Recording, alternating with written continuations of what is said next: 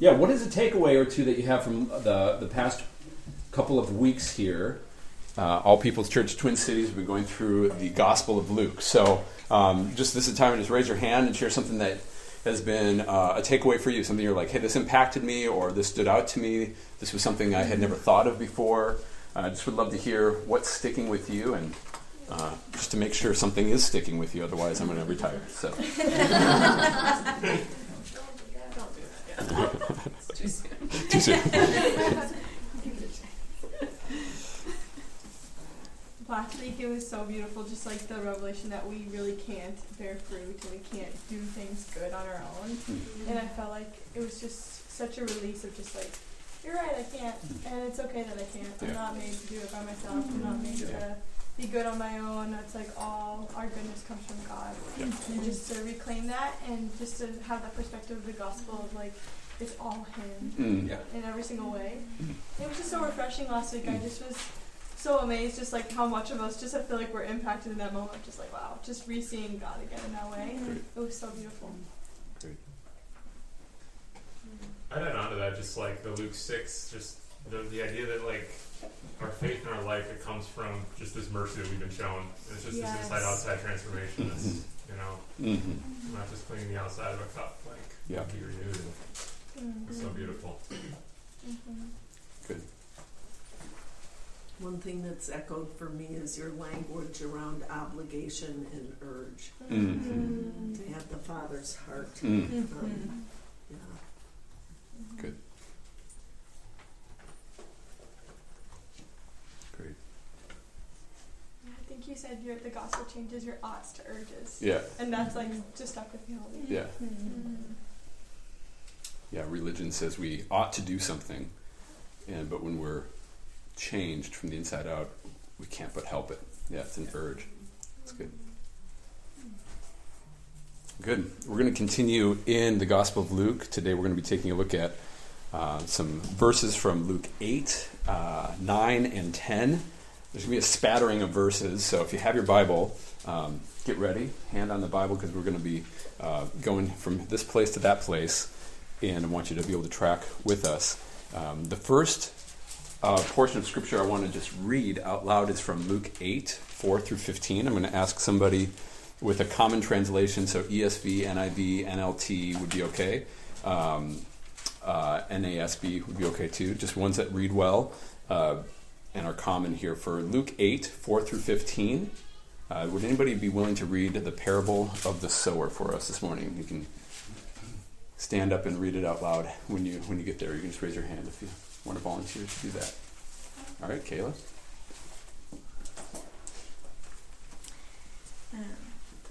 And when a great crowd was gathering, and people from town after town came to him, he said in a parable, a sower went out to sow his seed, and as he sowed, some fell along the path and was trampled underfoot, and the birds of the air devoured it. And some fell on the rock, and as it grew up, it withered away, because it had no moisture. And some fell among thorns, and the thorns grew up with it and choked it. And some fell into good soil and grew and yielded 100-fold. As he said these things, he called out, he who has ears to hear, let him hear. And when his disciples asked him what this parable meant, he said, to you it has been given to know the secrets of the kingdom of God, but for others they are in parables, so that seeing they may not see, and hearing they may not understand. Now the parable is this. The seed is the word of God. The ones along the path are those who have heard, and then the devil comes and takes away the word from their hearts so that they may not believe it. And the ones on the rock are those who, when they hear the word, receive it with joy. But these have no root. They believe for a while, and in a time of testing fall away. And as those for what fell among the thorns, there are those who hear, but as they go on their way, they are choked by the cares and the riches and the pleasures of life, and their fruit does not mature. As for that in the good soil, there are those who, hearing the word, hold it fast in an honest and good heart, and bear fruit with patience. The word of the Lord. Thanks be to God. Okay. Doing this up here. That'd be great. Thank you so much. beautiful work. I love it. Every week she comes and does a welcome piece for us. I don't know if you've taken note of that, but I love that she does that. Okay, so if you haven't met Audrey yet, Audrey's one of my favorite people. She's very, very funny. And one of the things that she developed recently over the past year was a theory that all men believe that they can land a plane in an emergency situation. And so it was funny. We were out. Last fall we were hanging out as a group, and she just started asking random guys in the group. She's like, "Okay, James, in an emergency situation, do you think you could land a plane?" I was like, yeah. And then she asked the next guy, and he was like, "Oh yeah." One after the next. Every man thought that he could land a plane in an emergency situation. So the wash. I have yet to meet someone who says they can't. No one has been humble. Okay. Have you asked the witness? No, you said you then said you could. Okay, fine. Tim's the only humble Tim's man. honest. I don't want to throw your whole sermon out. No. This is fair because the Washington Post actually conducted a very similar survey, and they polled a bunch of Americans, and they found that 1 in 3 Americans, including nearly half of men, are confident they could safely land a passenger airplane in an emergency situation, relying on only the assistance of air traffic control. Just 1 in 5 women thought the same thing. So women are a little bit more honest, I think, and realistic. Maybe some. And so here's what's interesting is then they put some different people through a flight simulator.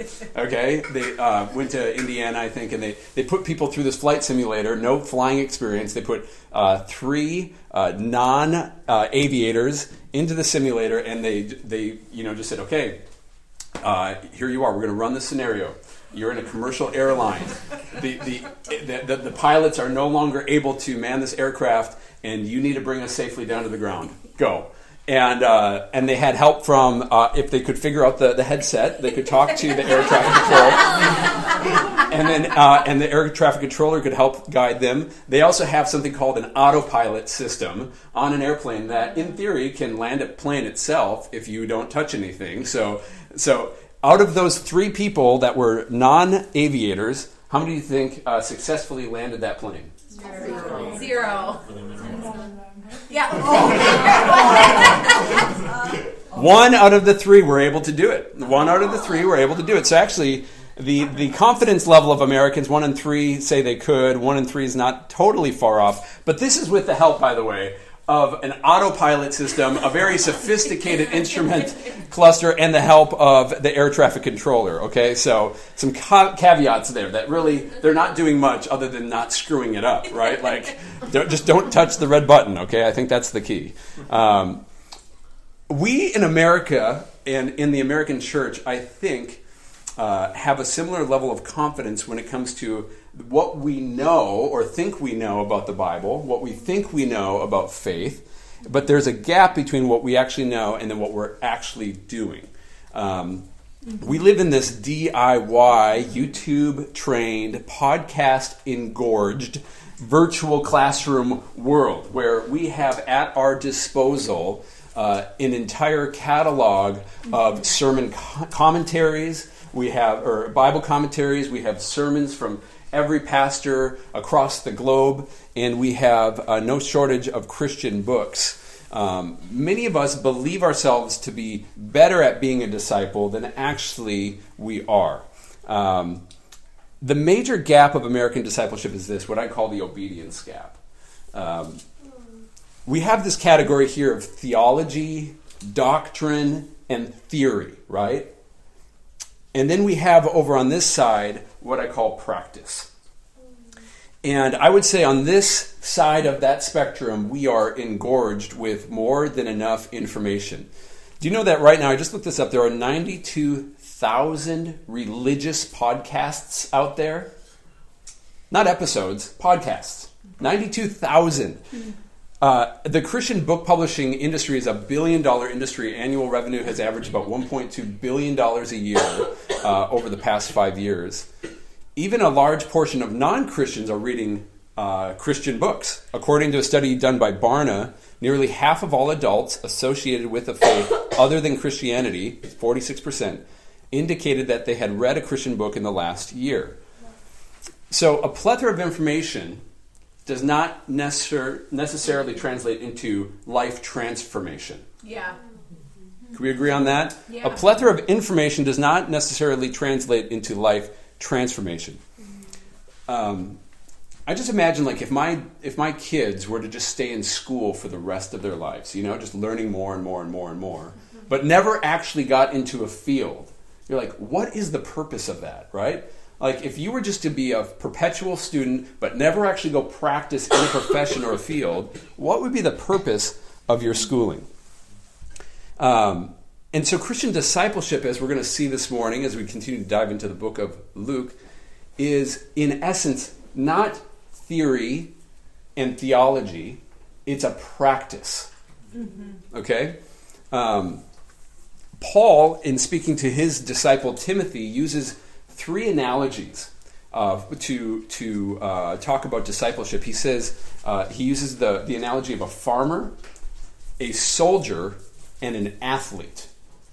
And if you think about those 3 fields, those are something that people spend years practicing, learning, and in an apprentice form, living out in the field, learning from somebody else who's already doing this work, so that they can go be a farmer, a soldier, or an athlete.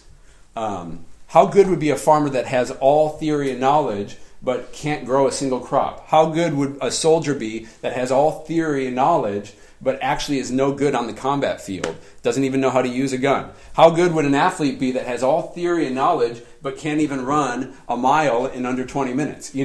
How good would these people be without actually knowing how to implement and put into practice what they've learned? There's this age-old, as a pastor, I've heard this before, I've probably been this person before. People say, I just need deeper theology. They'll leave one church for another church. They're like, I just want deeper theology. I just want, to go deeper. And what I have found and really have come to believe is that that's not actually what somebody wants more of. Actually, what is going on inside of themselves is a sense of dissonance where they're like, I want to be a better Christian, and I think that getting more information is going to help, but what they're actually needing is for somebody to show them how to put into practice the things that they've learned, the things that they know to be true. They need somebody's help. They need that apprentice type of relationship in becoming more and more like Christ. Knowing the term transubstantiation or penal substitutionary atonement theories. These things don't actually make you a better Christian. Jesus never used big words like that. They don't actually make you a better practitioner of your faith. And in fact, I would say that oftentimes it leads to somebody having a big head and being extremely unbalanced in their life. So we're going to be talking about this topic of discipleship as practice today as we look at God's Word and see Jesus had a master plan of evangelism for reaching the world with this good news of the kingdom of God.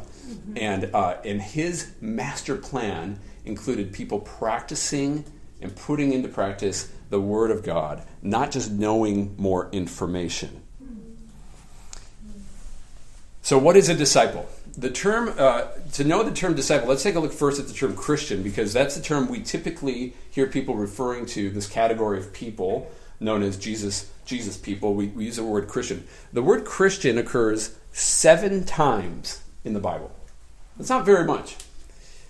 The word disciple occurs 296 times in the Bible. But isn't it interesting that we use the word Christian? Christian, in essence, should mean little Christ. I mean, that's what the word actually means, like little Christ, like Christ. And so it's an appropriate description of who we are called to be, because we're called to be like Christ. But commonly in culture, it's also used culturally to refer to people who just have a vague association with Christianity historically. I went to church growing up.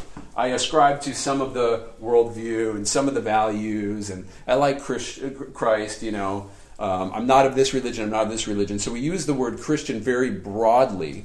But disciple, I think, is the term that is more appropriate to understand what does it look like to be a follower of Jesus Christ. There's no such thing as a true Christian who is not a disciple of Jesus. Okay, so it's actually not accurate to call somebody a Christian if they're not actively following after Jesus. Because again, if Christian means to be like Jesus and we're not following him in our life, then it's not appropriate to describe somebody as Christian. The word disciple is not unique to Jesus. So even in the Bible, people like John the Baptist had disciples. The word disciple is probably most understood in terms of apprenticeship, right? So it's somebody who studies under another person to learn their trade, to learn their ways. And so Jesus called people to follow him. He invited them into discipleship with the phrase, "Follow me." Follow me. And when Jesus invited somebody to follow him, it was not just, kind of like, study me from a distance, but it was actually like, hey, actually come and spend time with me and do life with me. And so for 3 years, Jesus invested his life into certain individuals that he selected to come and follow him, to learn from him, and they were associated with him. So discipleship is an invitation to spend time with Jesus and to be associated with him and to learn things by proxy, like not from a distance, but by proxy, like just by watching and observing him. So in the Bible, we have the first 12 apostles, the first 12 disciples, and we start with, in chapter 5, Jesus had initiated with the first 3, Peter, James, and John, who would become his closest 3 that we see throughout Scripture. Peter, James, and John. And again, he said, "Come, follow me." And it said that they left everything to follow him. And then it also says in the Bible that he appointed the 12 to be apostles. I just want to give a quick word study on this, because sometimes people assume that the 12 apostles were kind of like unique, and that we don't need to replicate what they're doing because of who they were. The term apostles were unique, but not so much so that we can't learn from them and model our lives after how they followed Jesus. So the term apostle is a Greek word that meant 3 things. This is so fascinating. The first meaning is admiral of a fleet of ships. So when Rome would come in and be colonizing a new territory, there would be an apostle that literally would be the ship that's leading a fleet to go and colonize a new territory. The second term would be a passport. So a passport is what you have as documentation that allows you to come into a new place, a new territory. So to be an apostle or to have your apostle was meaning that you had access into a new place. And then the third was an ambassador. So they were an ambassador who represented a high-ranking authority. And so admiral of a fleet of ships, passport, ambassador. Some disciples, like the 12, are sent to lead out and colonize new places, right? That's if you have an apostolic calling on your life. You might have heard that word in church, apostolic. It means to be a sent one to go to a new place, establishing the kingdom and going first. That was a unique aspect to these 12. It's unique still today to certain peoples. In some ways, Katie and I have done an apostolic work of starting a new church here in the Twin Cities. We came from a faraway place to colonize this place for the kingdom of God, to bring the kingdom of God here. But here's what happens is people come to 2 wrong conclusions again. They assume that either all discipleship will look like that of an apostle and therefore they must be a full-time vocational minister and missionary. Okay? That's not the case. Because as we look throughout the Bible, he sent some to go forward and ahead and lead, and then he also sent some to be in a certain place and to stay there. We'll take a look at that. The second wrong conclusion that people come to is that the apostles were a unique type of disciple. Therefore, disciples today won't be doing the same things they were doing. This especially is applied to the gifts of the Spirit. They assume like, hey, God gave the gifts just to those early disciples to do a great, powerful work, and we don't do those things today. Well, let's actually look at what the Word of God says. Amen? All right, Luke 8. Luke 8, 1 through 3. Who were Jesus' disciples? So we know about the initial 12. We know about the initial 3 before that. Here's who we find Jesus called to be his followers. Luke 8, verse 1. After this, Jesus traveled about from town and village to another, proclaiming the good news of the kingdom of God. The 12 were with him, and also some women who had been cured of evil spirits and diseases, Mary, called Magdalene, from whom 7 demons had come out, Joanna, the wife of Chuza, the manager of Herod's household, Susanna, and many others. These women were helping to support them out of their own means. Okay, so who are Jesus' disciples? Disciples are men and women. Men and women. That would have been extremely controversial in that day. In a what's it called when it's predominantly men? Patriarchal, hetero. Yeah, there's. Yeah.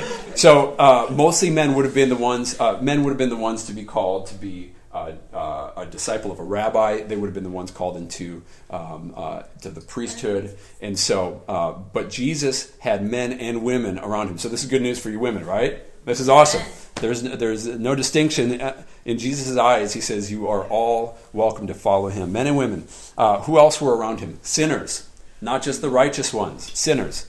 Who else were around him? Tradesmen, those who were not chosen earlier in their life by rabbis and thought to be like the professional religious people of the day, but just people who were working a trade. So we see in Jesus' disciples, we see people who are clothing makers, Lydia. We see fishermen. We see doctors. We see tax collectors. People who had different trades were called to follow Jesus. But then we also see the religiously devout. Those who were devout were also following him. There's several references to people who were religiously devout who were also interested in following Jesus. And then you had the wealthy and the poor. Jesus extends the invitation to all peoples to follow him. So this is good. This is good news. What I'd love to look at, and this is what we're going to spend the bulk of our time in the text looking at, is the marks of a disciple. Like, what is a disciple? What are the consistent themes of a disciple that should apply to all of us? That if we were to put God's word into practice and obey him in his invitation to follow him, what would we look like and be doing? So Luke 5:8, this was earlier on. Jesus called Simon Peter, and it says this: when Simon Peter saw this, he fell at Jesus' knees and said, "Go away from me." What does he call him? Go away from me. Who's there? Luke 5:8. I am a sinful man. Go away from me, Lord, I am a sinful man. Then in Luke 9:18, I told you to be jumping around here a little bit. When Jesus was praying in private and his disciples were with him, he began to ask the people around him, who do people say that I am? And then he turns to Peter and says, who do you say that I am? And Peter has this revelation: Jesus, you are the Christ, which also translates as Messiah. So the first mark of a disciple is that disciples profess Jesus as Lord.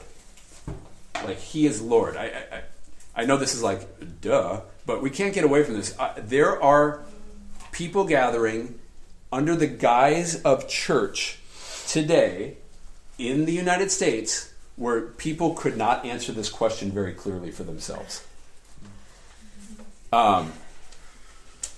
Ivan and I were touring a space that we're considering looking to rent, and it was so interesting. We're talking with one of the parishioners there, and I said, hey, how do you feel about the direction of your church and this denomination that you're part of? And he's like, well, not very great. You know, they say that over the next 10 years, a third of the churches in this denomination are going to close. And then we got talking about Jesus, and he said, you know, yeah, there's a lot of theories of who Jesus was. And he's like, I kind of gravitate towards the idea that Jesus was like the Son of God.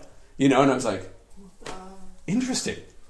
Like, kind of gravitate towards the idea that Jesus was the Son of God. And this was like a charter member of this church, right? Like, he was a founding, I'm like, you've been here for how many years, and you're kind of convinced that Jesus was maybe the unique Son of God. I was like, wow.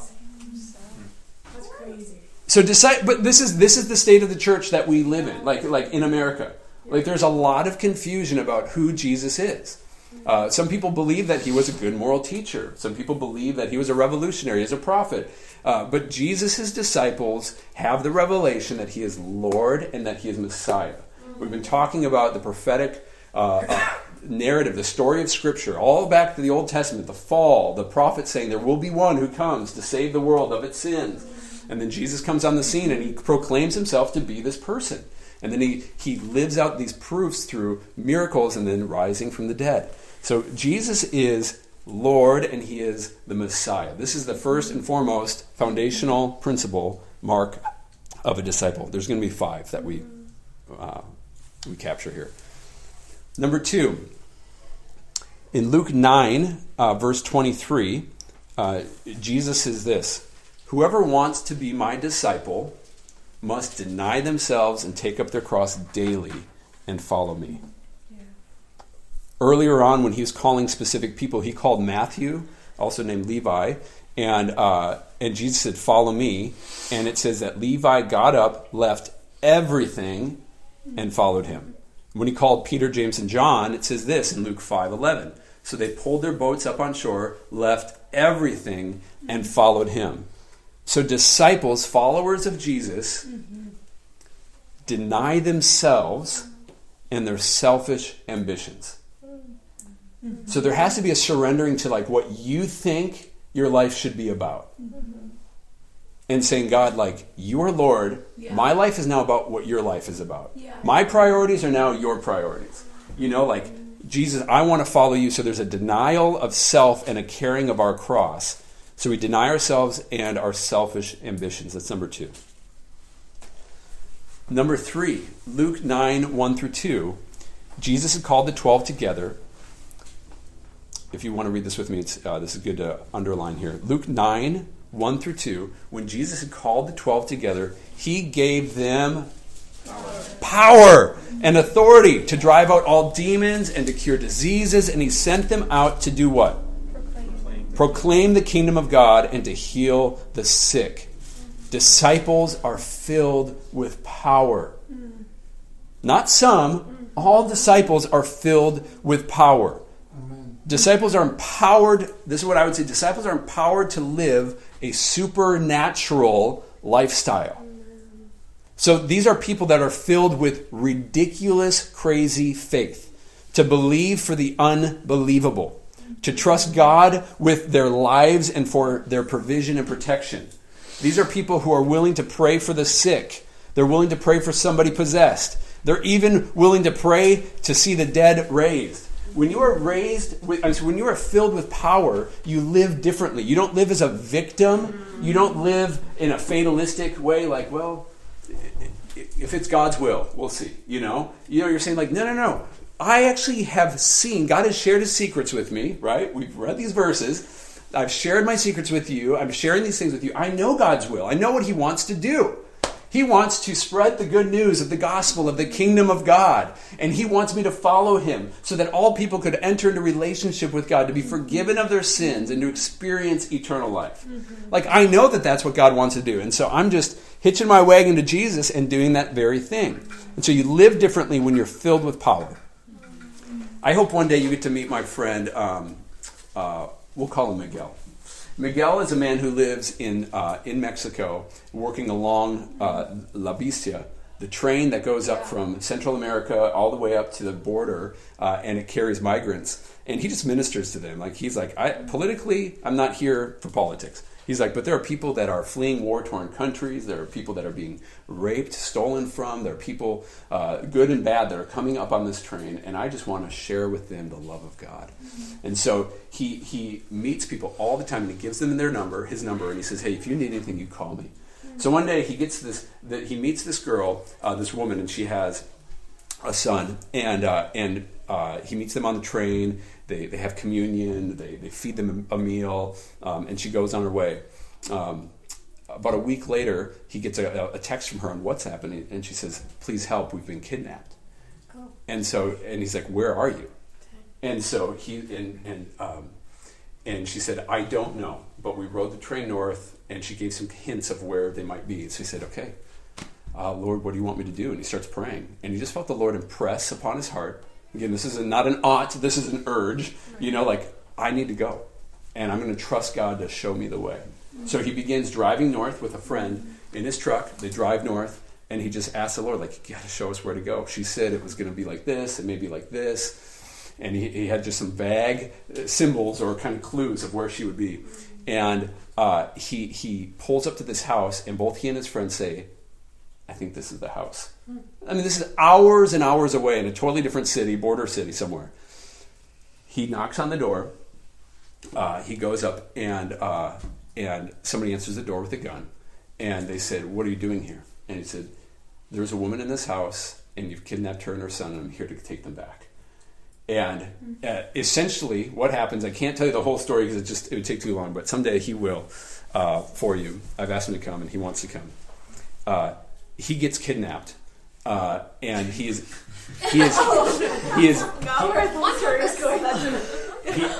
in the house at gunpoint. They're threatening to kill him, and they said, no, the only way we can give you these ones is if you pay us some absurd amount of money, like $10,000. He's like, I don't have $10,000. He's like, but you're going to give them to me. And they're like, who do you think you are? And he said, I am here in the name of God to come and get these children, these ones that you've taken. And the boss calls the big boss. He gets in a car. They take him by gunpoint, and they get stuck in a torrential downpour, and they can't get anywhere. And so she's like, why are you here? Why are you risking your life? You know you're about to die, right? Like, we're taking you literally to go get murdered. And she's like, we're selling these people in the sex industry. That's what they are kidnapping these people for. And he said, why are you doing this? He said, well, I'm not worried about what will happen to me. I know what will happen to me when I die. Do you know what will happen to you? And he starts just like sharing the gospel with this individual in the car. And then she said, okay. She's like, I could get in so much trouble, but I want to help you. And she said, but you got to pay me this much money. He's like, I don't have that much money. She's like, oh my gosh, you're making this so difficult.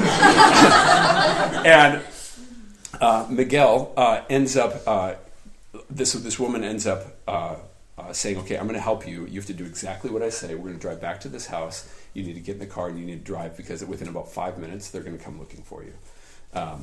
And so they get in the car, they drive as fast as they can, they blow through a few stop signs, and they get out of town, and they're able to get this woman and her son and another individual or two out at the same time. And when you think about the kind of faith that required and the kind of power he was filled with, it wasn't like, and he talks about, he's like, I was trembling. Like, it's not that he didn't feel unafraid, right? But he was doing these actions that required great boldness because he was filled with power. He was filled with this supernatural faith to believe that, one, God is good and he's in control. One, two, I can actually partner with God in what he's doing, and I want to do God's work, and I want to partner with him in this moment. And then he stepped out in faith, and then he got to see God do an amazing miracle among him. I can't wait for you to meet Miguel. He's a wonderful man, modern day hero of mine, but also very ordinary at the same time. Just a very ordinary, awesome guy. Number 4, we'll take a look at Luke 10, verses 38 through 42.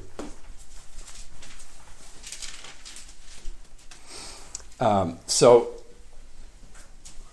this is the story of Mary and Martha. At the home of Martha and Mary, so as Jesus and his disciples were on their way, he came to a village where a woman named Martha opened her home to him. She had a sister called Mary, who sat at the Lord's feet listening to what he said, but Martha was distracted by all the preparations that had to be made. She came to him and asked, Lord, don't you care that my sister has left me to do the work by myself? Tell her to help me. I think Martha was the firstborn, don't you? Martha, Martha, the Lord answered, you are worried and upset about many things, but few things are needed, or indeed only one. Mary has chosen what is better, and it will not be taken away from her. Disciples are people who abide in Christ. So adoration, friendship, prayer, worship, communion, daily spending time with Jesus, daily hearing his voice and speaking with him, resting in him, being loved and affirmed by him. This is the one thing that Jesus said was needed. Disciples abide in him. Where so many Christians get burnt out is when they try to do all the things in their own strength. And they forget that they are first and foremost loved by God, loved before they even lift a finger in the morning. And they get burnt out and they get disillusioned and they say, you know what, it's not worth it. I don't want to do this anymore. The ones who make it for the long haul are the ones who are best at receiving love from God. Yeah. The ones who make it for the long haul are the ones who are best at receiving love from God. Not the ones who are the best at loving other people, not the ones who are best at doing the religious stuff, but the ones who are really good at being loved by God. One thing is needed. So disciples abide in him. And number 5, as we read from the parable of the 4 soils, we know this according to the 4th soil. As for the good soil, they are those who, hearing the word of God, hold it fast in an honest and good heart. Remember that inside-out thing, internal motivation, and bear fruit with patience. So they bear fruit. In Luke 8, when Jesus talks about the cost of following him, he's talking to different individuals. He said, I asked this guy to follow me, he had an excuse. I asked this guy to follow me, he had an excuse. He says to the third man, follow me. But the man replied, Lord, let me first go bury my father. Jesus said to him, let the dead go bury their dead, but you go and what? Proclaim the kingdom of God. So we're going to draw out a few themes, and they all are the same thing here. They bear fruit with patience. They go and proclaim the kingdom of God. Luke 8, 19 through 21, when Jesus was teaching in the synagogue, and some people said, hey, your mother and your brother are outside. And he said, who are my mother and brothers but those who hear the word of God and do it? So bearing fruit, proclaiming the kingdom of God, going and doing it. And then our last passage here in this section we'll take a look at is Luke 10, 1 through 4. When Jesus sends out the 72, he's sending them out. The verb sent is found numerous times in this passage in 10, 1 through 4. He sent them out 2 by 2. Ask the Lord of the harvest, therefore, to send out workers into the harvest field. Go, I am sending you like lambs among wolves. And then he says, when you get there, heal the sick who are there and tell them the kingdom of God has come near to you. Oh, there's one more short passage here. And then going back to when Peter was being called, Peter was afraid. He said, go away from me, for I'm a sinful man. And Jesus said, don't be afraid. From now on, you will do what? Fish for people. So, bearing fruit, proclaiming the kingdom of God, putting the word of God into practice, fishing for people. These are the key themes here for this 5th point, is that disciples build the kingdom of God and bear fruit. Disciples build the kingdom of God and bear fruit. And when it comes to bearing fruit, we're going to be talking about Jesus' how he went about and did this, how his master plan of evangelism. In the Great Commission at the end of Jesus' life, and this isn't in Luke, but Jesus said, all authority in heaven and on earth has been given to me. Therefore, go and make disciples of all nations, baptizing them in the name of the Father, the Son, and the Holy Spirit, and teaching them to obey all that I've commanded you. And then we see in Paul's charge to his disciple Timothy, this idea of imparting life to life, life on life. He said, in the things you've heard me say in the presence of many witnesses, and this is where the word is helpful.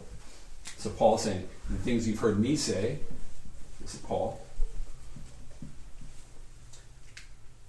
and he's speaking to his audience, which is who? Timothy. Impart to reliable people who will also be faithful to do what? Teach others. So, others. So this is a really easy one to memorize, by the way, because it's all about twos. 2 Timothy 2:2. And the things you've heard me say in the presence of many witnesses, Timothy, teach these to reliable people who will also be faithful to teach others.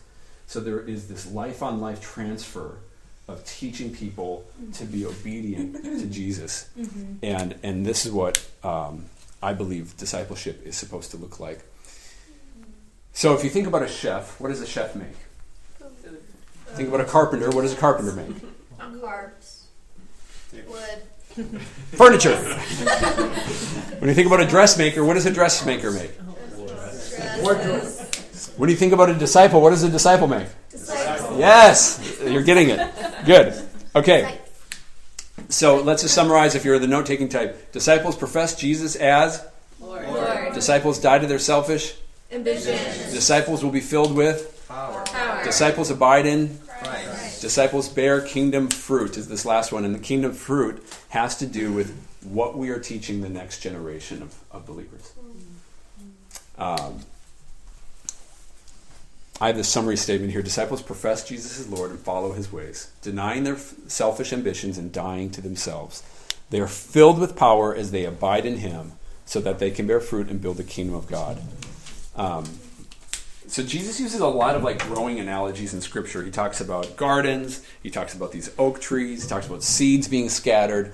And what we see is that Jesus is growing something. What is this thing in the Gospel of Luke that he's growing? Hope you've been paying attention. What's he growing? The kingdom of God, exactly. So at the beginning of Jesus' ministry, he stands up and reads from the scroll of Isaiah. And in Isaiah 61, it says, "You will be oaks of righteousness, a planting of the Lord for the display of his splendor." And so Jesus is doing this thing. He's raising up these oaks of righteousness. He's growing, he's planting, he's raising. Mm-hmm. And so when we think about bearing fruit, we should be thinking about that imagery. Oak trees produce a lot of acorns. And those acorns then go and produce a lot more oak trees. And those oak trees bear acorns, and they grow a lot of oak trees. And so bearing fruit has to do with the people we're raising up. It's not just about our words. It's not just about our beliefs and our thoughts and our theories, but it's about our actions and what we're doing in terms of making disciples. So years ago, my mom gave me this book that really impacted me deeply and changed the way I was thinking about church.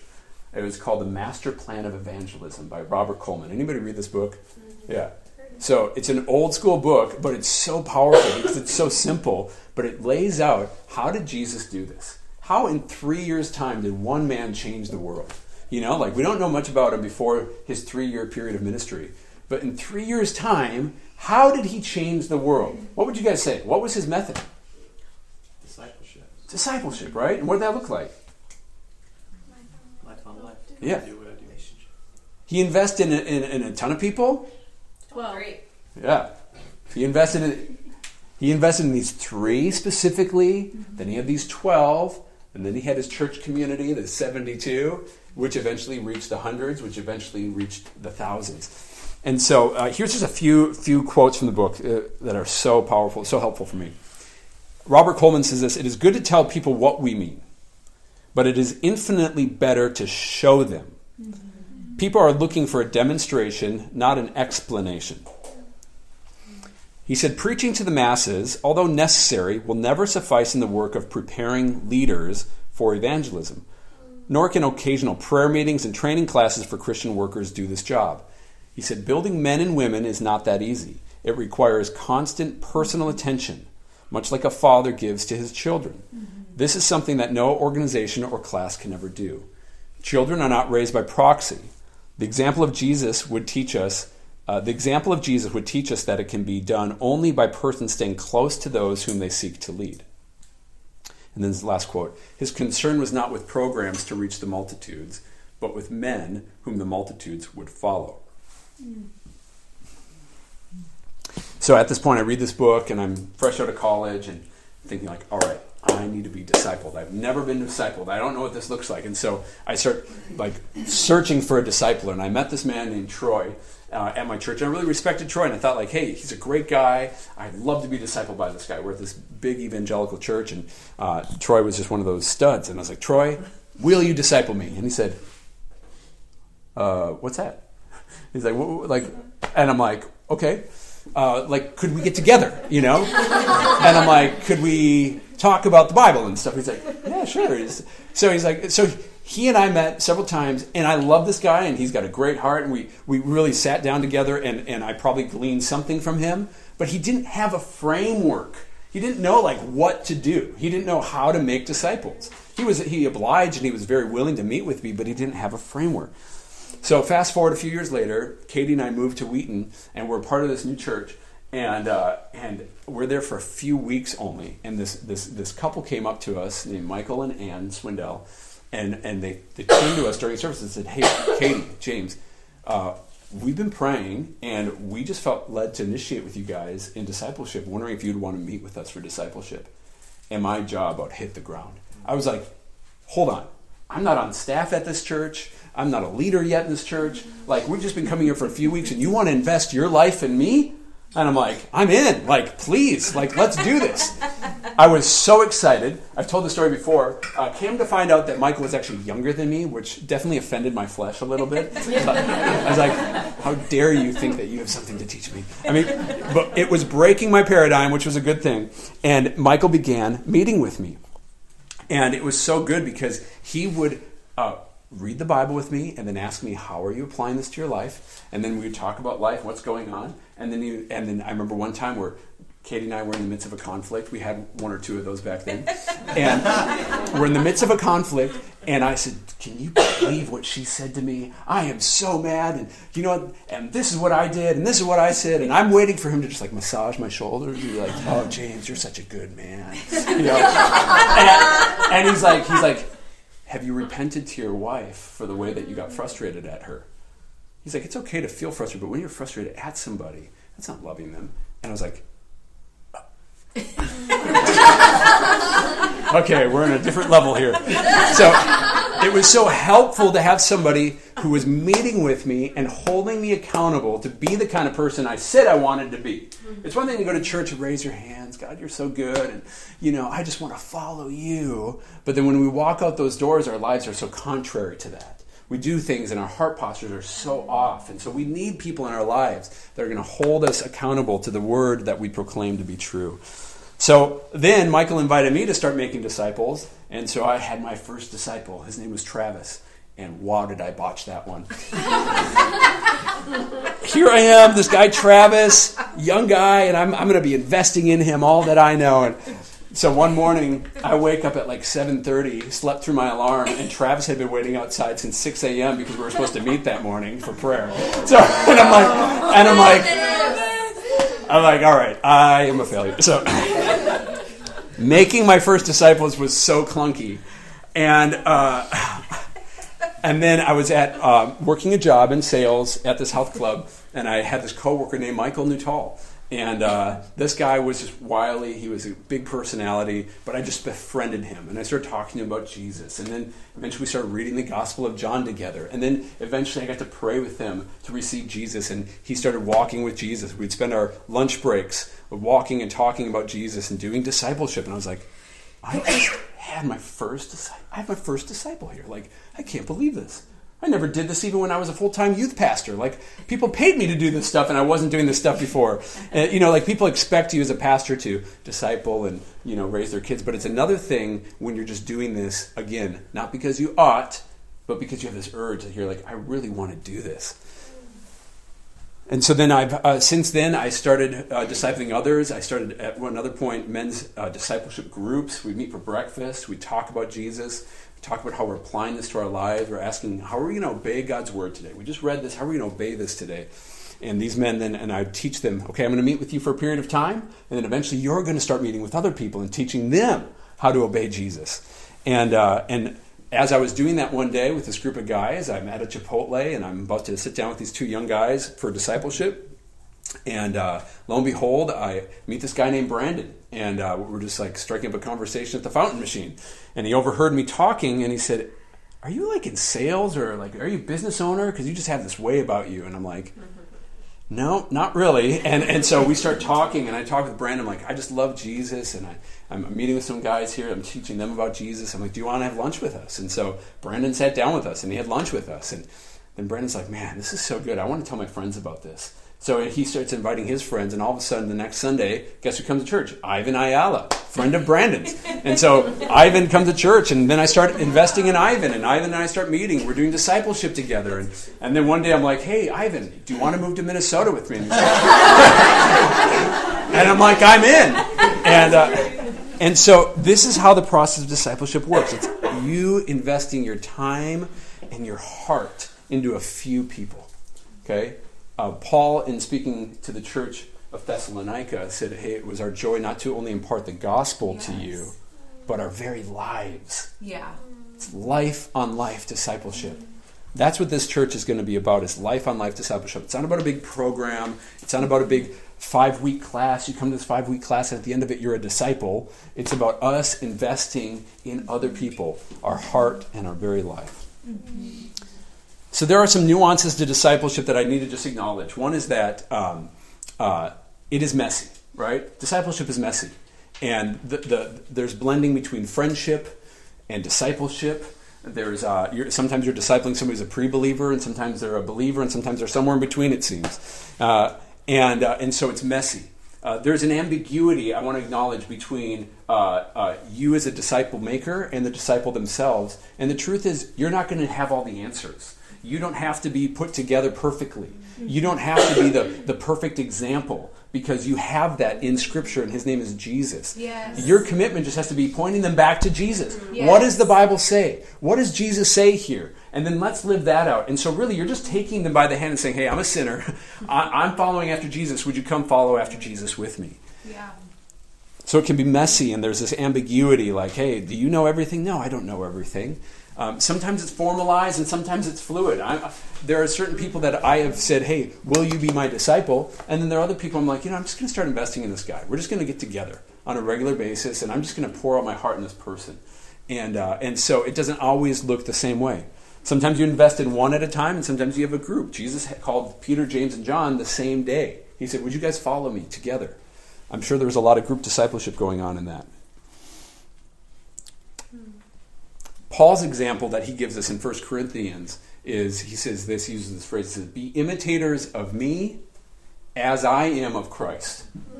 So there is this element, you can't just say I'm a disciple of Jesus, but have no human guides. Like, we need human guides to just show us what this looks like now. Because Jesus is not in the flesh like He was 2,000 years ago. He's inside of us, His Holy Spirit is with us, and His Holy Spirit's in Aaron and Audrey and all of you in this room who profess Jesus as Lord and Savior. And so we need one another to learn and to grow. Jesus intended it to be that way. Why else would He give us the Great Commission and say, go and make disciples? If He didn't need people to do this work, He would just say, hey, just go print off a bunch of these Bibles and leave it for other people so I can disciple them all. Like, that's not how it works.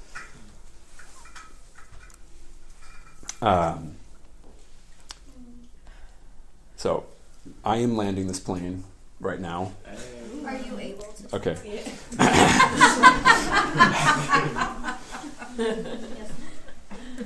Most Americans seem to believe they could land a commercial plane, but few are actually doing it. Most American Christians, in theory, should be able to lead a person to Jesus and to make a disciple, but few are actually doing it. And I'm not here for any judgment, because this is the culture I grew up in. Again, I was a full-time youth pastor, not really making disciples outside of my youth group, right? I didn't know how to do this or what it looked like. I had to be shown. And so here are some practicals for us. We have a way of doing this at All People's Church, a framework for doing this. It's drawn from the Bible, and it involves a few steps. And I'll share them with you briefly, but then you're going to have to go over these again in a discipleship relationship. First one is just pray and ask God, who are you highlighting for me to invest in? Don't do it on your own. Don't just assume. Ask God to highlight somebody. Who is He leading you to invest in?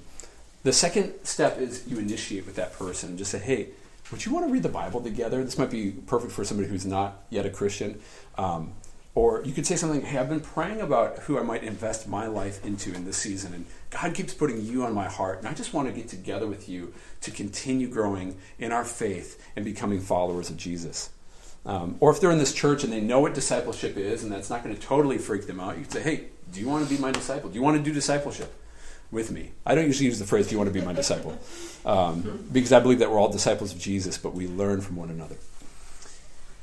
So pray, initiate. Number 3, we define the relationship. What is this? What are we going to do? How often will we meet? Until what time? And I always say, hey, this relationship We're going to get together for a period of time. I'm going to invest in you, but I do have an expectation. You're going to give this away to somebody else. Mm-hmm. And I tell people, hey, after 6 months or after 3 months, if you are discipling other people, I want to keep meeting with you so that we can keep working on making disciples. And if you don't want to do that, that's okay. I'm probably going to start investing in other people, though, that are making disciples, because that is what I have been called to do. That's what I believe the church has been called to do. Fourth, cast vision. So this is where you just share about the Great Commission. Why are we doing this? Share 2 Timothy 2:2. Let them know the expectation about making disciples so that we can continue to build the church life to life to life, person to person to person.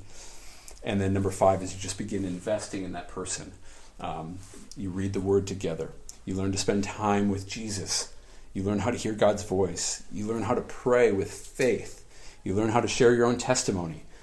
For some people, you learn to pray out loud. That might be a first thing that you've never done before. You learn the ways of Jesus, the fruit of the Spirit, about love, about forgiveness. And then finally, you learn to make disciples. So that's what you're investing. That's what you're teaching somebody to do. You're teaching them to be obedient to Jesus and what he's called us to do. All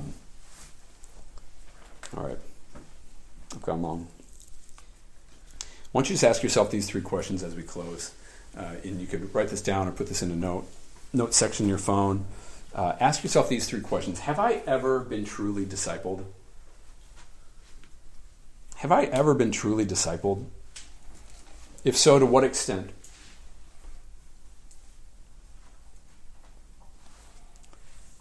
And what training or obeying gaps do I still seem to have? And you can just think back to those 5 points. Is Jesus Lord of my life? Have I died to my selfish ambitions? Am I filled with power to live a supernatural lifestyle of great faith? Am I abiding in Jesus? And am I bearing fruit and replicating the life of Jesus in my life? So have I ever been truly discipled, and what gaps might I still have?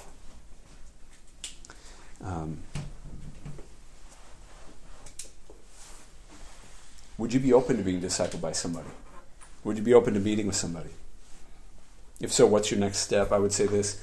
You can join a life group. It's a great place because discipleship happens in life group. Our life group leaders are trained to make sure that each person is covered and invested in and at least offered that opportunity to do discipleship. You could speak with myself or any of the leaders here if you're saying, hey, I do want to be discipled. I have some concerns. I have some hesitations. I have some fears. And then maybe for some of you, there's somebody that God is putting on your heart to invest in. Who is somebody in your life that God might be calling you to invest your life into? Even if you don't know how to do it yet, just write their name down and begin praying for them. And then talk with the person you begin meeting with and say, hey, I've got this friend, I've got this person, I've got this brother, I've got this coworker, I've got this neighbor. I'd love to invest in them. Could you help me pray about what that might look like?